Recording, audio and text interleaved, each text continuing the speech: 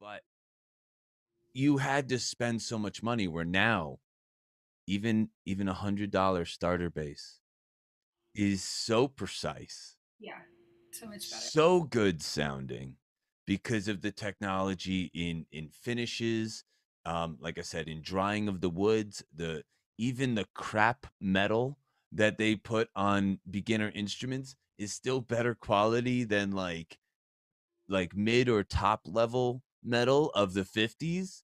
You know, It's in certain regards, steel was of a different, you know, nature back then. It was a lot more pure.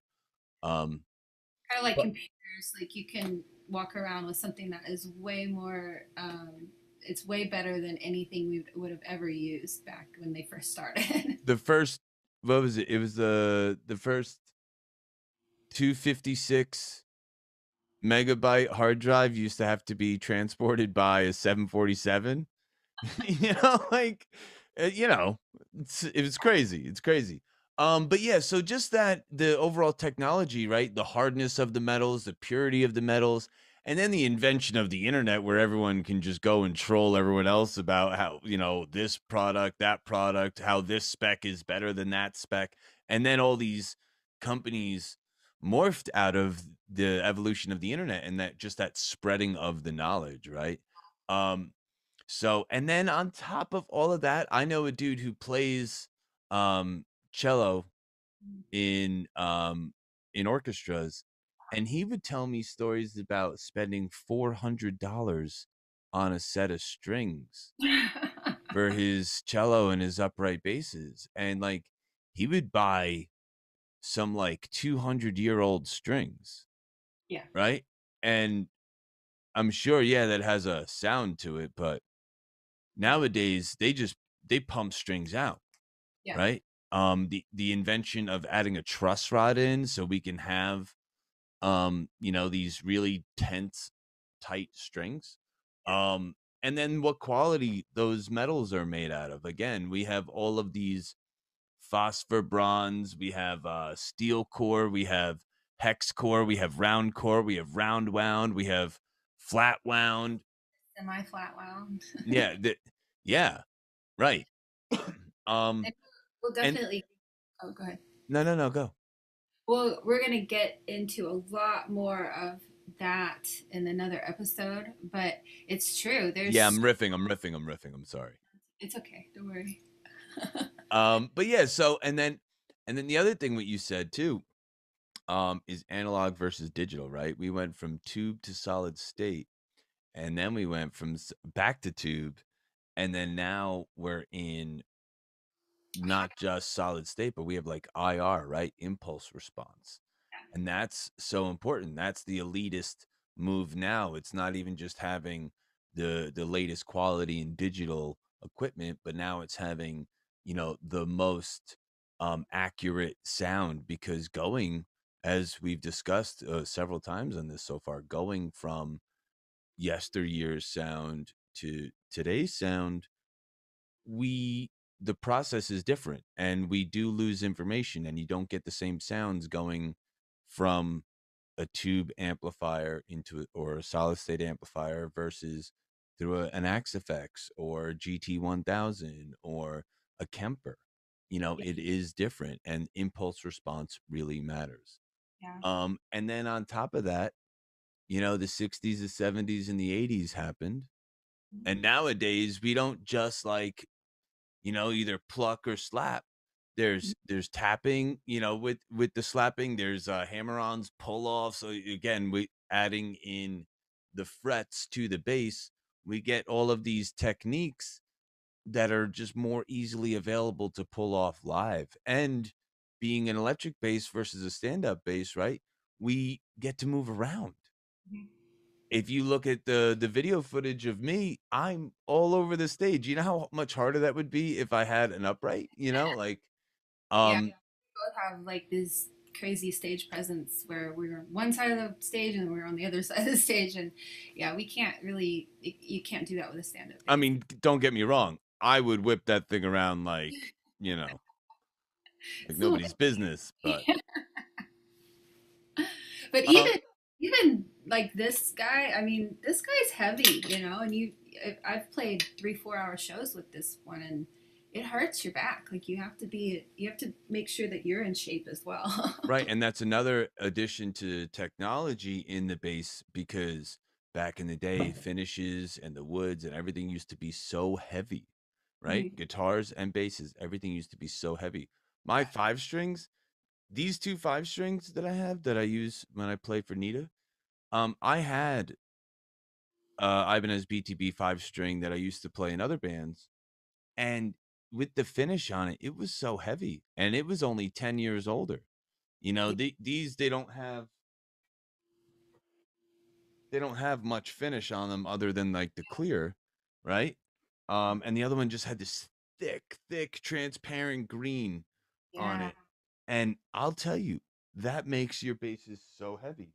the And paint. even this, like, and the addition to longer scale like this is a 35-inch scale where Fender basses were smaller scale, and then once bands started not only getting louder, right, they also started tuning down further and further and further, and the bass had to go with it.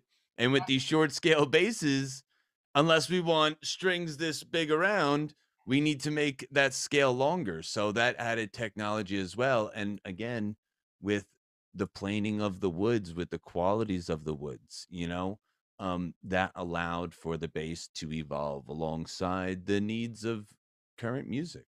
Yeah, yeah, exactly. Um, Not recording analog, I can give you about 500 reasons, but do I miss analog? I do. I'll just say that, I think ever since we went digital, all we keep doing is trying to get back to the same place where we left off with, which was with analog. But with that being said, I think it's just more time efficient, easier on artist budgets. Sonically, I'm getting probably better sounds than I used to. I would say over the last few years, I've been at 96K since I started in digital, other than working on like digital tape machines like the Sony 3324 or like, D88s and stuff like that back when we first started switching over. But I think with the way the budgets are, there, it's just not, doesn't make any sense to go to 2-inch anymore. My old room in Louisiana with Brady at Blade Studios, we had a system called Clasp, where I could run a 2-inch reel in between the desk and the Pro Tools rig, so you could it's kind of like a giant tape machine plug-in, but a real tape machine, which was great. I mean, because then we would only need like 2 to 3 reels for a whole record. Just keep using it till it wears out. The last record I did on all analog was Brian Blade's record, Landmark's record. It was a jazz record. We did all the 2-inch track to or mixed to half-inch, and it did sound amazing. But I mean, a lot of that is the players. But sonically, I thought it was a really great sounding record, and it did get nominated for a Grammy. So there is something to be said for that. But that was the last all tape record I did. I mean, I think now with the higher sample rates and good clocking on a nice rig with good converters, I don't think it's gonna hurt anything. I think we've come to a point now where I'm pretty satisfied with the mixes and the quality I'm getting off of the digital rig. I thought I would never say that, but I think we're fine, you know. yeah. So I was watching a YouTube video a few months ago when we were brainstorming about this episode and talking about like how the bass, basically what our brains, how our brains react towards bass and why we like bass so much. And there's Right. this YouTube channel called The Verge. In 2015, they put out this video, basically talks about why we love bass in music so much. And they link it to cognitive science, that basically um, in the womb, when we are first, you know, made, and our life is evolving, and we're coming to be a little baby. We're in the womb, and when we develop our sense of audible, we start listening to the mother's heartbeat, and we start listening to the swishing of the water and the liquid that's inside and of the mother's womb, and then everything is muffled. Her voice and everyone around it is all muffled. So we're already linked at the beginning of our life to low frequency. And even throughout, I get very, very crazy on this particular subject of Yeah. frequencies, because even the hum of the earth Mhm. as it travels through space and it transcends into our feet, and that vibration, and when a car goes by and we don't necessarily hear it, or a truck or a train, and we feel it, Mhm. that's a different form of haptic feedback, Yeah. right? It's when we have low frequencies, it doesn't just go to our ear, Mhm. it goes to our whole body, and we're able Yeah. to perceive it Cat throughout, purr. yeah, throughout all extremities. Yeah. You know, you can't always hear a guitar solo with your hands, but you can always hear the bass solo with your hands for sure. Yeah. Yeah. Like when cats purr, they're actually emitting a healing frequency. Um, I get very crazy on this subject. This would be a 17-hour video if I was allowed to talk about frequencies right yeah. This video basically says that it changes our adrenaline and our heart rate.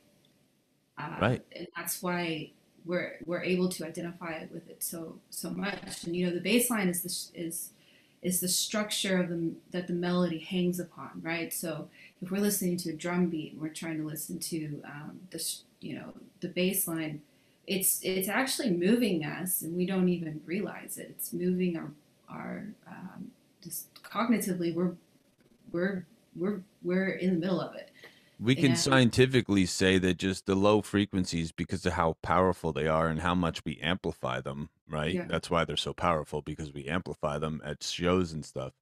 Um, yeah. Anybody who's ever been on YouTube and seen any of those videos about the vibrating plates with the sand, like, or Oh, salt rather, yeah, vibrating plates with the salt, and they change the frequency on the frequency generator, and it makes all these different shapes. yeah, If you take into account just the fact that we have salt in our bloodstream, yeah, that you have to realize that it's going to dance like jumping beans inside of us yeah. in reaction to Oh, certain frequencies. yeah. Water as well. The Yeah, yeah, we're all fluid. as the earth moves, the water's moving, and we're made of water. It's all connected there. So yeah. So since we're babies, we are connected to this. But isn't that weird though? How the for a long time we haven't really connected with it until as of recent years, though. We haven't really connected with bass. I think in different forms, right? Like a lot of those guttural tribal Mhm. singers, right? They really get Yeah, down. You know, like they're focusing on that same particular energy, I think. right. Yeah, and there's very many biblical stories about the Jewish tribes chanting and singing in the sands, and the sands in the deserts changing around them and Yeah. changing shapes. I Did you? guarantee. All right, everybody. So here's Tommy Victor from Prong and Danzig here to answer some of our bass questions. First one here, man, is when I was on the road with you, you told me that like at one point all members of Prong were bass players, and that you started playing bass first, and now you seem to play a lot of guitar. And we noticed that, at least I've noticed that most of the time it's guitar players switch to bass out of necessity, but you're a bass player who switched to guitar out of necessity. So I wanted to get into that and see if being a bass player first and then moving to guitar, if that influenced any of your riffage and anything else you had to expand upon on that. Oh yeah, I mean, concentrating on single notes and playing along with a kick drum with a drummer, you're locked in as a rhythm section.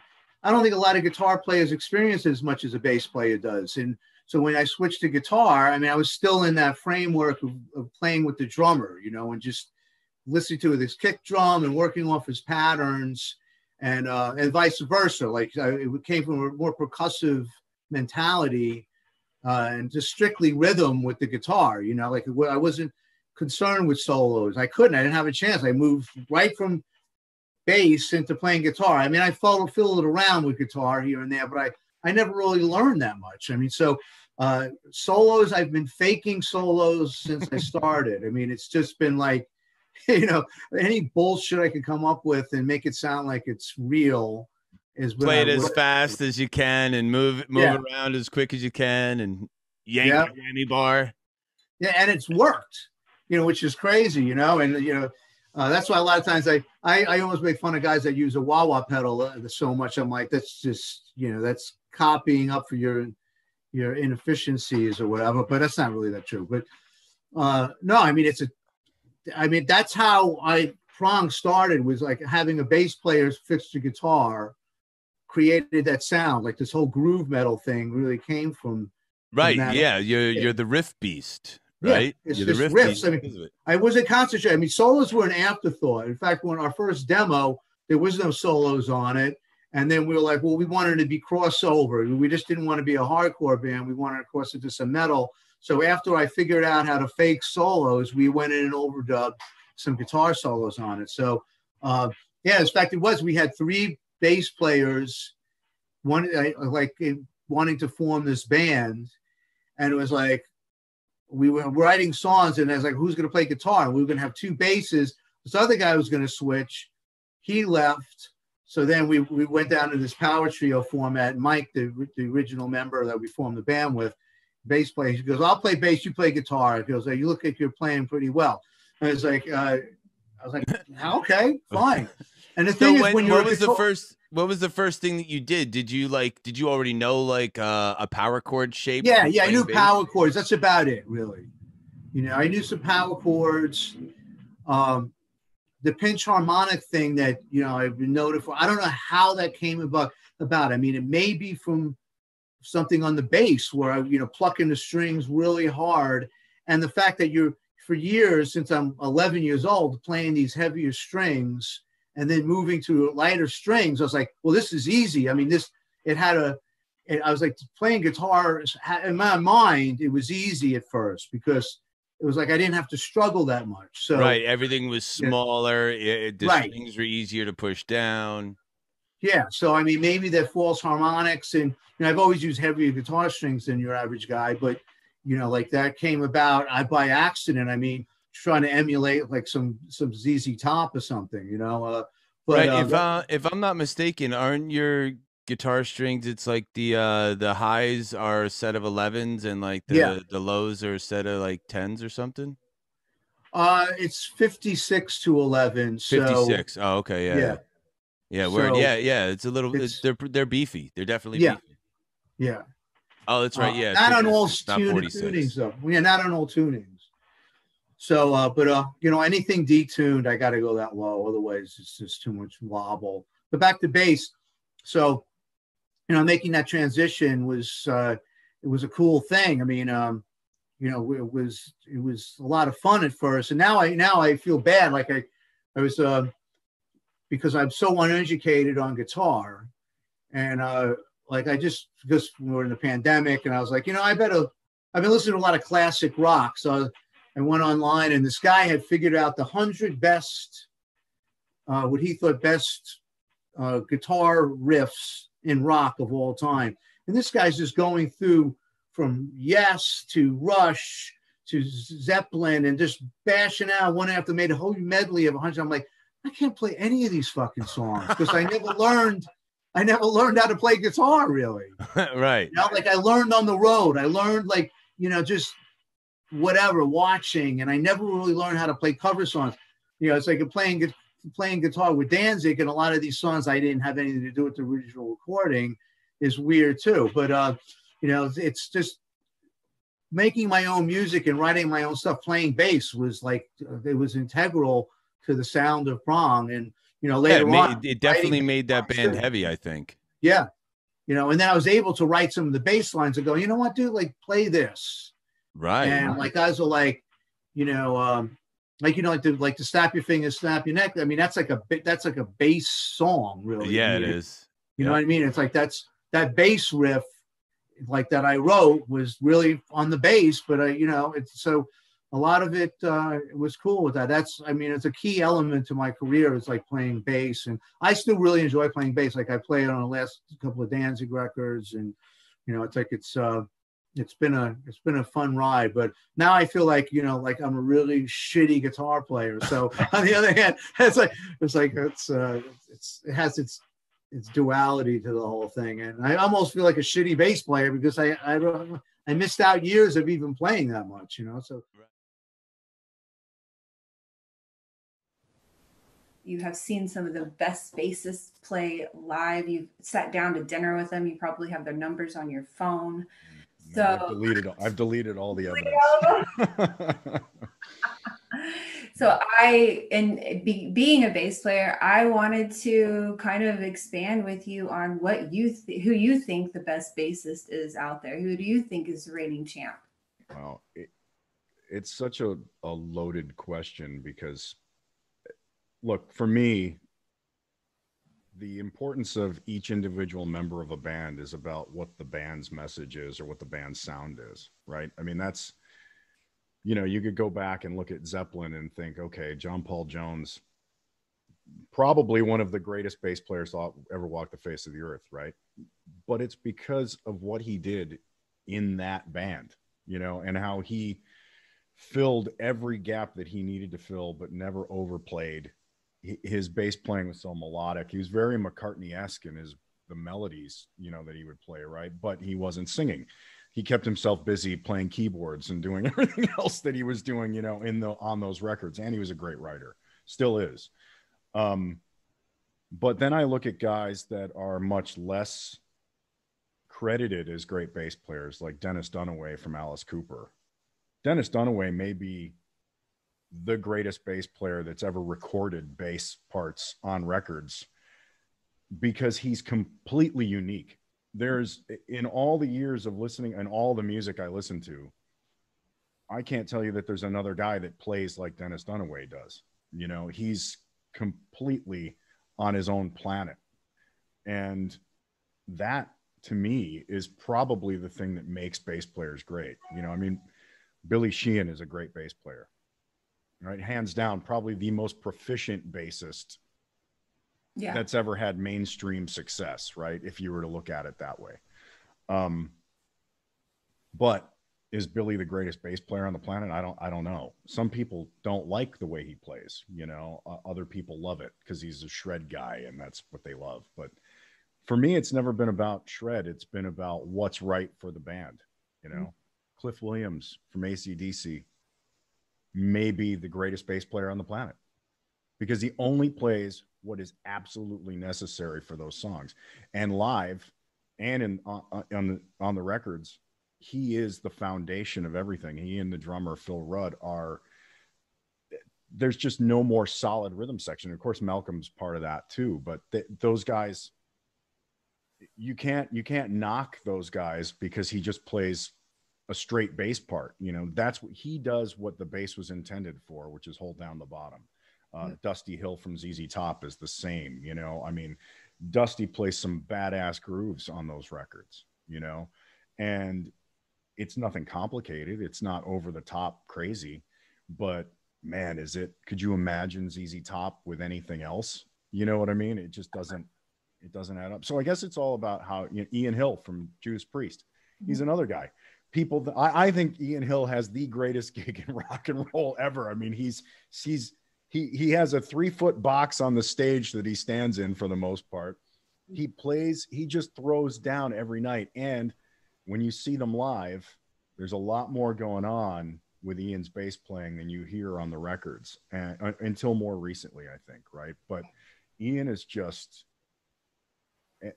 the other thing about a lot of those guys is they're just the nicest guys in the world, and that's the other thing that I love about my life and the experience that I've had. I've gotten to work for a lot of bands that I grew up listening to, and I have to say that I've never really been disappointed by any of the people that I grew up, putting on a pedestal as a young musician or as just a music fan, So I'm fortunate in that world. I've had other people that I didn't care for at all anyway, kind of live up to exactly what I was expecting. But it's so nice when you get into that world and you see these guys that just, when they step on stage, it's perfect. So they don't have to play a lot of notes. They don't have to be, tapping and, slapping and popping and, whatever else. It's what's right for the song, and what's right for the band. I mean, could you imagine AC/DC with Billy Sheehan playing bass? It'd be idiotic, So I think it's just about what's right, for the sound. And that's not for any of us to decide, that's for us to listen to and go, yeah, I get that. Yeah, exactly. That was a trick question. You don't know who the best bassist is because everyone has their own opinion on it. And there's so many there with technique. And then there's so much just being a solid bassist. Yeah. The best bassist would be somebody that is just solid, who plays the parts well and you can hang with and goes well with the band. And it's different for every band. So yeah, and it's key in this business. I mean, we talk about this a lot, and I know that you and I have had this discussion over the years too. It's not always about, you don't have to be the best to have this job, right? You just have to be the right person for this situation. And that's the same in the crew world. It's the same in, in the band and musician world. But there are those people that do stand out. And there's those guys that have had different successes in different parts of the business, whether it's live or recording or whatever, where they shine,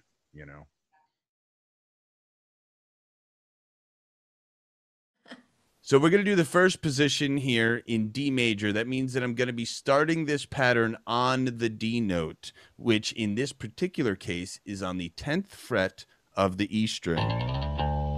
Right? That's a D. So now I'm going to do this pattern, which is going to be 10, 12, 14, 10, 12, 14, 11, 12. And that's one octave.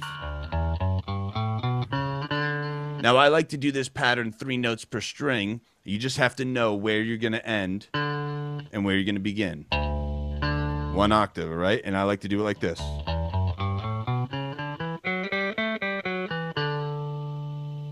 And when you do that, you get a nice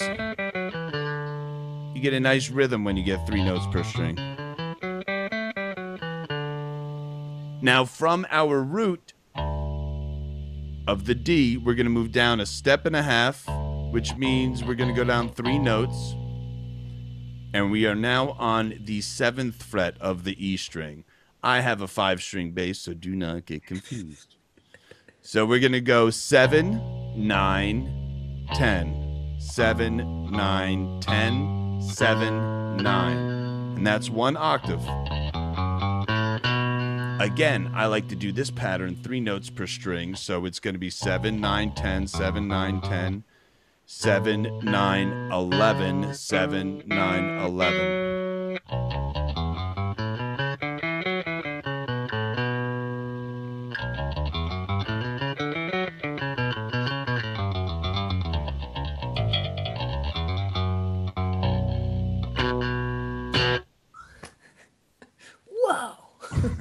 Right. Yeah. Why can I play that fast? Because I've played it 9 million times. Yeah. So not because it's my first time playing it. And can I get better? Absolutely. That's why I practice every day. So what you're doing there is you're taking your major scale and you're just extending more notes on either side of the scale to fit the neck. And it's the 3 notes per string pattern. Right. No matter what instrument I'm playing, whether it's a 4-string bass, a 5-string bass, a 6-string bass, it does change if you're tuning. All right, this is for the nerds out there. If you tune your 6-string bass to the high note to a C, these patterns are a little bit different, but I tune my 6-string bass, the high note, to a B, just like it would be on a guitar. Right. So I They use work. the same patterns Mhm. going from bass to guitar. I didn't know when I got my first 6-string that you would tune that high string to a C. I didn't know. No one told me. It didn't Yeah. come with a manual on how to tune it. So Yeah. I just tuned it how my guitar was tuned. Yeah. So that's a big thing. Now here, I want to talk about, I am sitting right now. I don't have a standing shot here, and we will do other stuff with that where we show good posture with standing. Maybe we'll do a whole episode on different postures for different instruments. But I am making sure to keep my hand flat here. And a big thing that I talk about all the time is my pivoting on my thumb. Now, every time I approach these scales, I'm keeping my thumb right behind my fingers. So if my hands move down, so does my thumb. So when I run through those scales, you can be rest assured my thumb is right here at all times. And I split the difference. When I play that major scale, 3 notes per string, my thumb is basically right behind my middle finger. So that way, even when I'm using my pinky all the way up here, I have my thumb basically right behind the 12th fret, allowing my pinky to also have some use. So it's not just the pinky working. Everything is always that finger and my thumb. That is a major thing that I wish that I knew. Yeah, you don't want to see the thumb coming up over the neck so much, because you lose this part of your hand when you're trying to play notes. I have pretty big hands for a girl. I definitely have big hands, but I do have a little bit of reach. But the problem is that your joints don't bend any more than what they do. So right, and once we get these techniques down, we can afford to be a little bit lazier. Like I will be caught with my thumb up here when it shouldn't be. That's only because I've focused so much and built up the strength already. Yeah, but it is important to make sure that you're articulating the notes properly. So that means that you need as much finger length as possible to reach those notes. Especially, I mean, the bass neck is typically a little bit bigger than the guitar neck. So now it doesn't mean that because you have small hands that you can't play a bass, you can't play a guitar. That's completely not what I'm saying. I'm just saying that you have to make sure that your hands are given the opportunity to hit the notes properly. Absolutely. And so that is a lot with my left hand technique, right? Is mainly focusing on the thumb and where that is, right? And when I'm doing that major scale too, and this is no pick, but when I'm doing the major scale, again, I'm keeping my thumb where my middle finger is. And even though this is a big stretch, when I go 10, 12, 14, that's a big stretch. But what I'm doing is I'm centering around where my middle finger is. And then I'm reaching back a little bit for the 10, centering on the 12, and then reaching up a little bit for the 14. What most people do is they'll have their thumb behind their index finger, and then they'll have to reach up for the 12 and then reach up again for the 14. And the reason why that is such a hard thing to do is your thumb is now all the way over here, and you're trying to do this move, and you don't have that dexterity yet. So you got to split the difference. So it's easier to just reach back a little bit, center, reach up a little bit, then be all the way back here with our thumb, and then reach up and then reach up again. You know, like you don't have that strength. Don't be afraid to start on your middle finger if you're doing a run. I mean, a lot of people, they think, oh, first note, start on your index finger. Don't be afraid to start on a different finger. When I do the major scale, I'll do the major scale now again in D in a standard position. Up.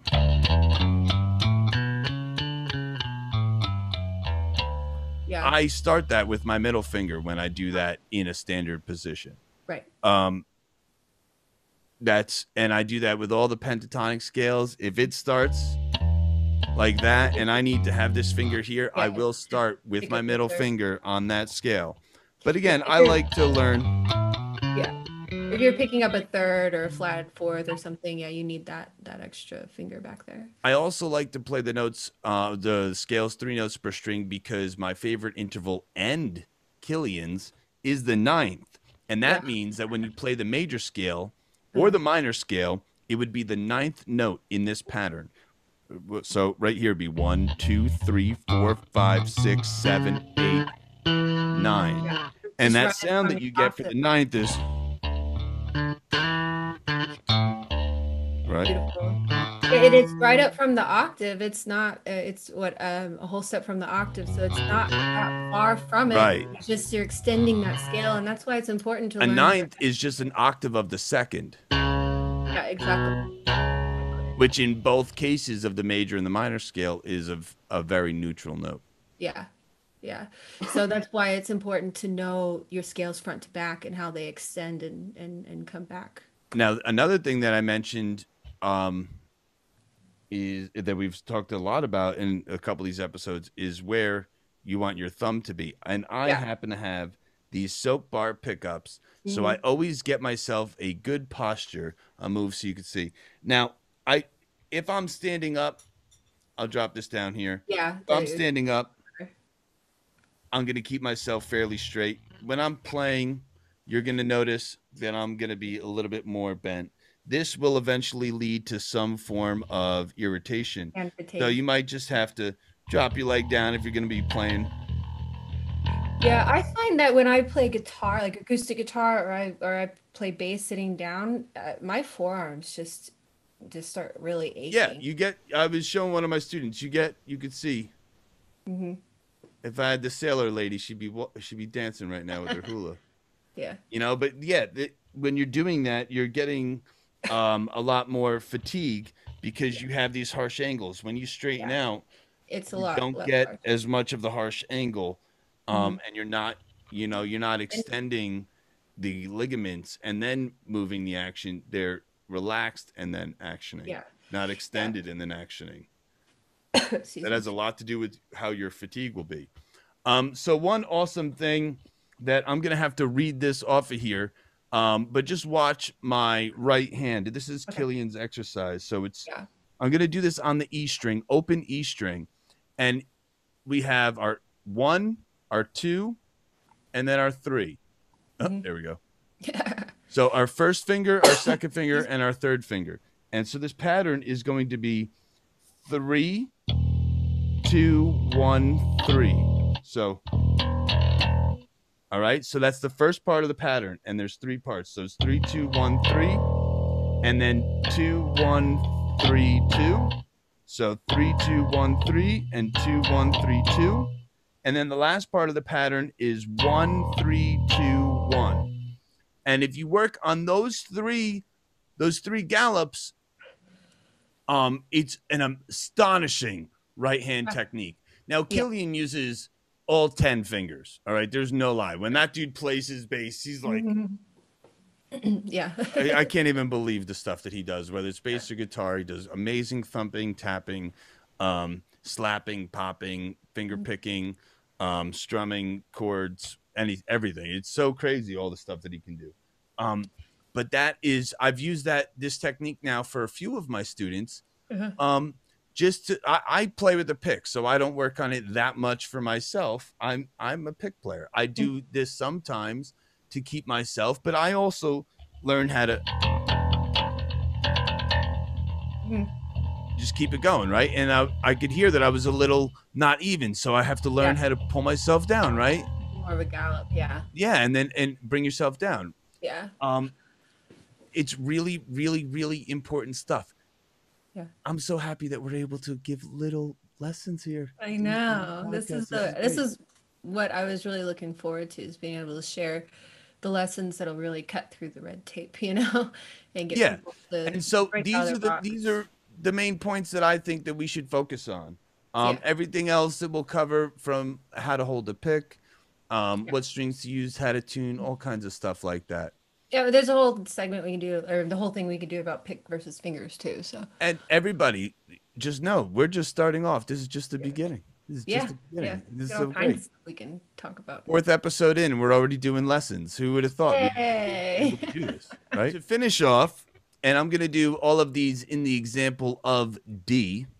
All right. So whatever you'll see me doing from here on out will be an example of it. But the major scale is our first anchoring point that we want to drill over and over. We want to go.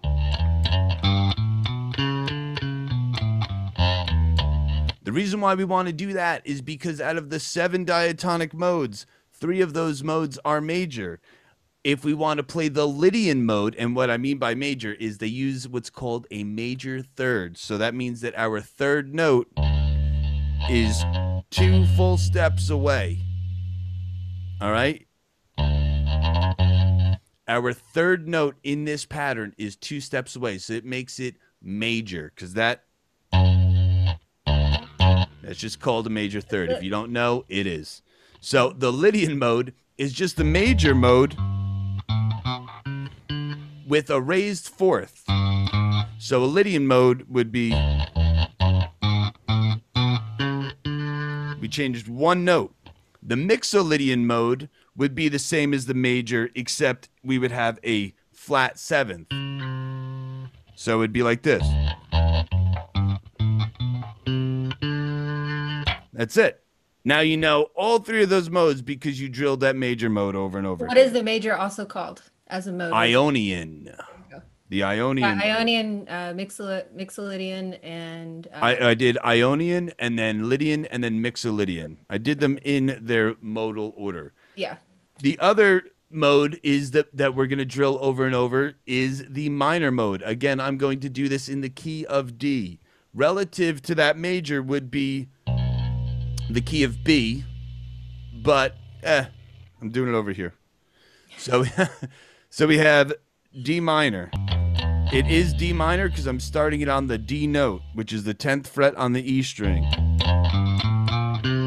Before we did it over here. Right? So now we're doing it over here. Same pattern. If we want to play another one of the modes, let's say the Phrygian mode, we would play the same pattern, except the second note is going to get flattened. So our pattern is now to play the Phrygian mode.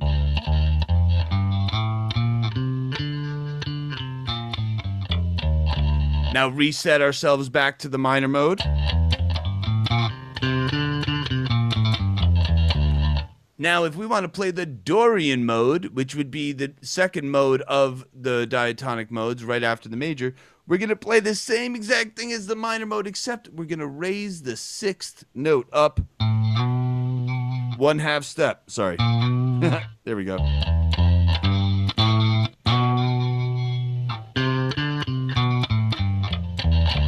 Boom.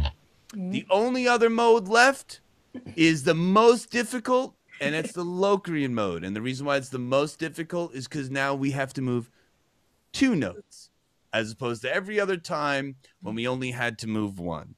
And now Locrian, we are going to move the second note of the minor scale down, and we're also going to move the 5th note down, both by a 1/2 step. So now our pattern is this.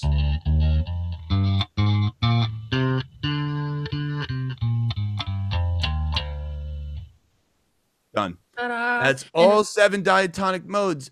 Also, the minor is called...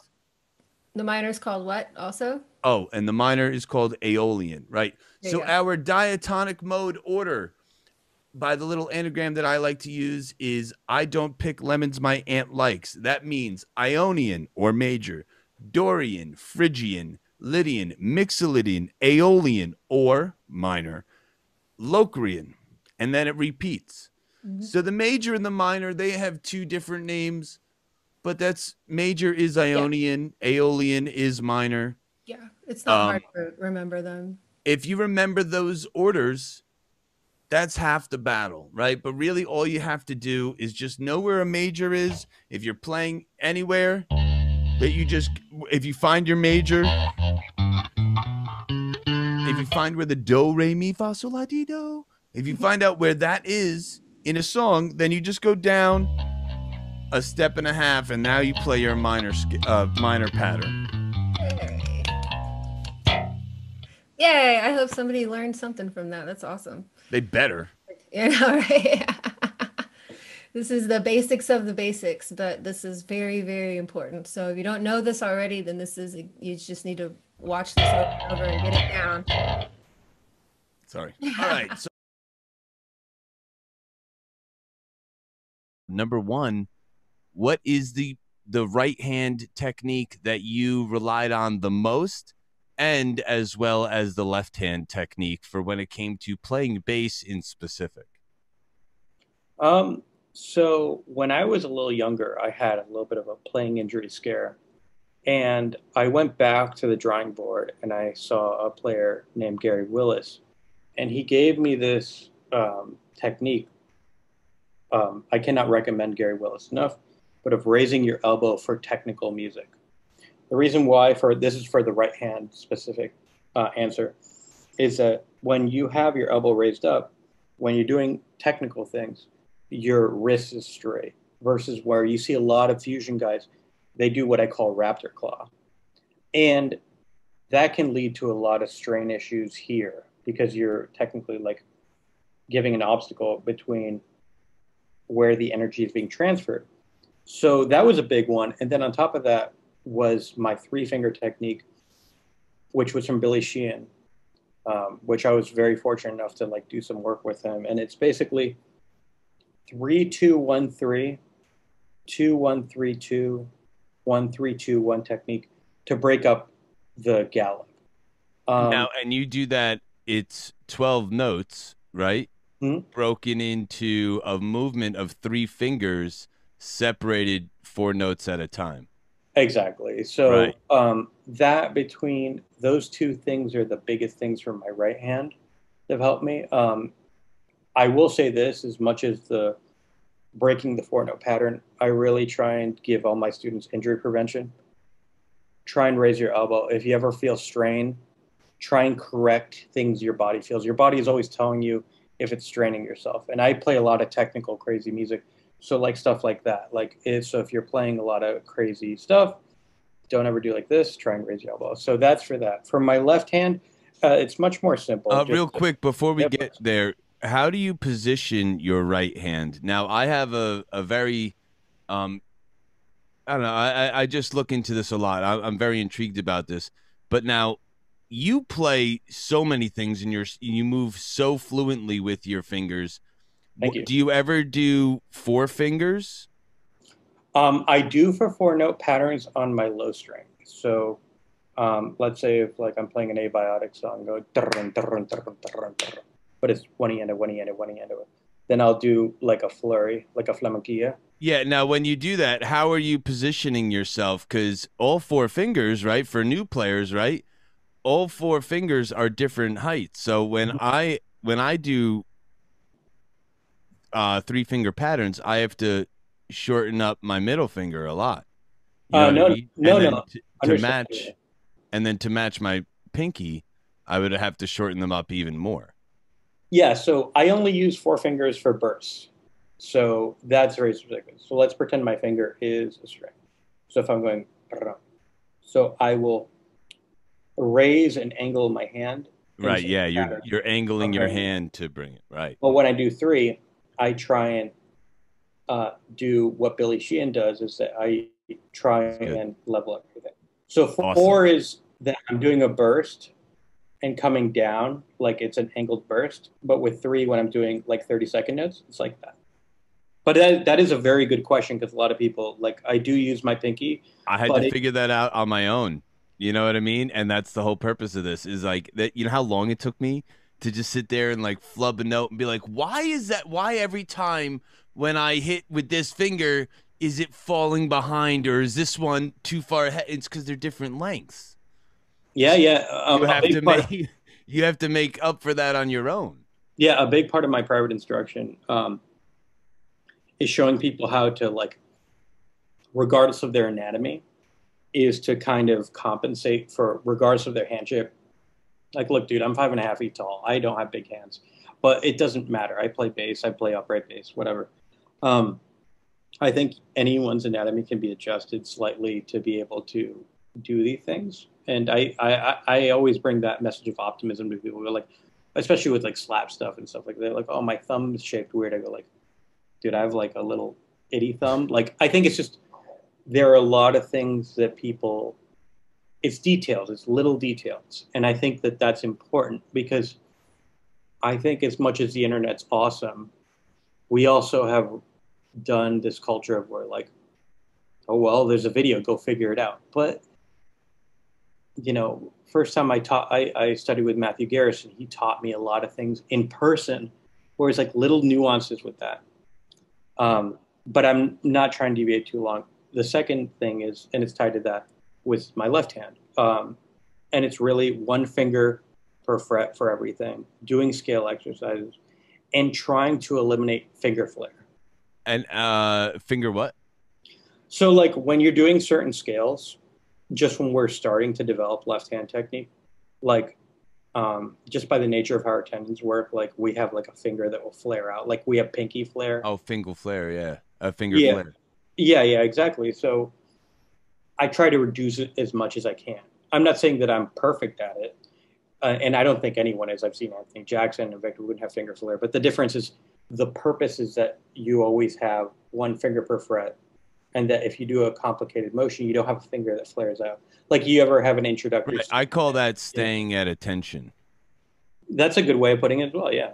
Yeah. I noticed that, like, especially in the beginning, like if I would hit with one finger, right, all the others would go out. That's a very common thing, right? Or people like will completely throw the pinky out, like really far. And as I got better at things, I was like, well, why is this guy faster? Why can he hit that riff faster? And then it's like, well, my hand looks like I'm playing whack-a-mole, and his hand is calm. Looks like that. It just, like if you see like a perfect example, it's not a bass player, but like Guthrie Govan, his left hand is just like smooth as silk. It looks like he's barely moving. And what it is, basically, there's just a lot of scale exercises, a lot of... Dude, listen, guys, everybody, tone is so important. You have to understand. You have to understand what good tone is. About that, I think the reason why I bought my first Ibanez off this kid for $100 is a lot of the bass players that I listened to, they played two companies at that time. It was mainly either Ibanez or it was Fernandez. Mm-hmm. Those two companies were like rocking 90s rock and roll. And it was just always this thing that I heard in the street, like, oh, if you want an Ibanez, if you get yourself an Ibanez, man, you won't be upset. You won't be upset. Like they had this great reputation for an inexpensive, awesome bass. Yeah. They didn't always look great. They didn't always have like the coolest cuts and whatever on all their basses. They were kind of round and like, but they were known to be reliable most of the time, like, and a decent price. And that's also probably why I play with a pick, not just because I also play guitar, but all the bands I listen to. Again, I grew up listening to a lot of industrial music. Mm-hmm. They all used picks, right? And you were into Clutch at the time. Yeah.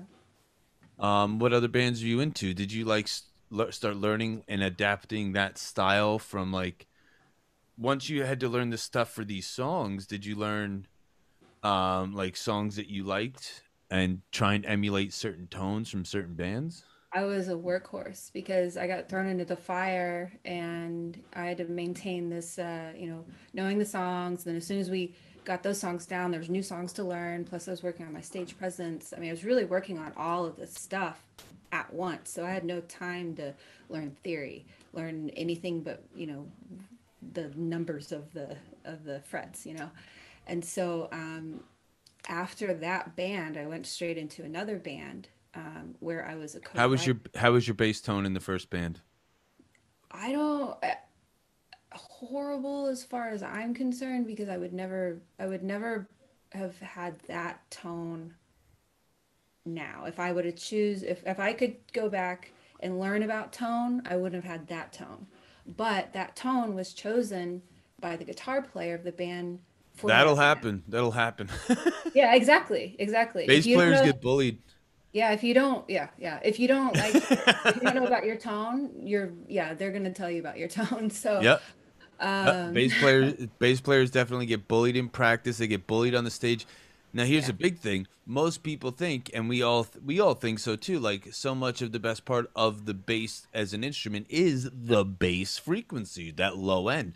But if you don't have your tone set up right, where your low ends with your highs with your mids, if you don't have those tones EQ'd out right, you're going to get told to turn down every time. If you're only boosting those frequencies that rumble people's guts and not anything above that where they can hear it too, you're just always going to be told to turn down. And so you can turn down those rumbling shit frequencies that are great for your subwoofer, not for the stage, right?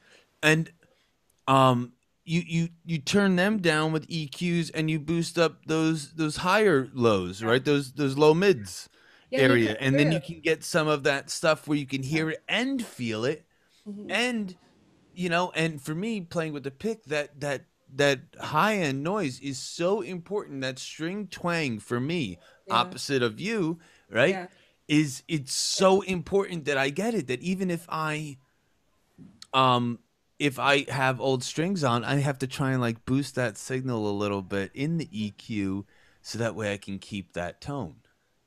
Yeah, that it's just such a tone is such a crazy concept if you don't know anything about it, right? And tone comes from everything. It comes from your instrument, it comes from your gear, it comes from your fingers, it comes from how you play, it comes from your fingernails, especially if you're playing with your fingers. If your fingernails are not cut, you're going to hear that on the bass string. Can you repeat that? Can you repeat that? I'd like you to say that one more time, because because this is we've never touched on this, and I can't believe it. But please say that again. I like this. Tone comes from everything. It doesn't just come from the knobs on your on your rig. It comes from the instrument you play. It comes from the rig. It comes from your fingers. It comes from your strings. It comes from your fingernails. It comes from how you play it. All of your attack, if you play with a pick, everything in your tone comes from you, in your personal choices, in your gear and how you play.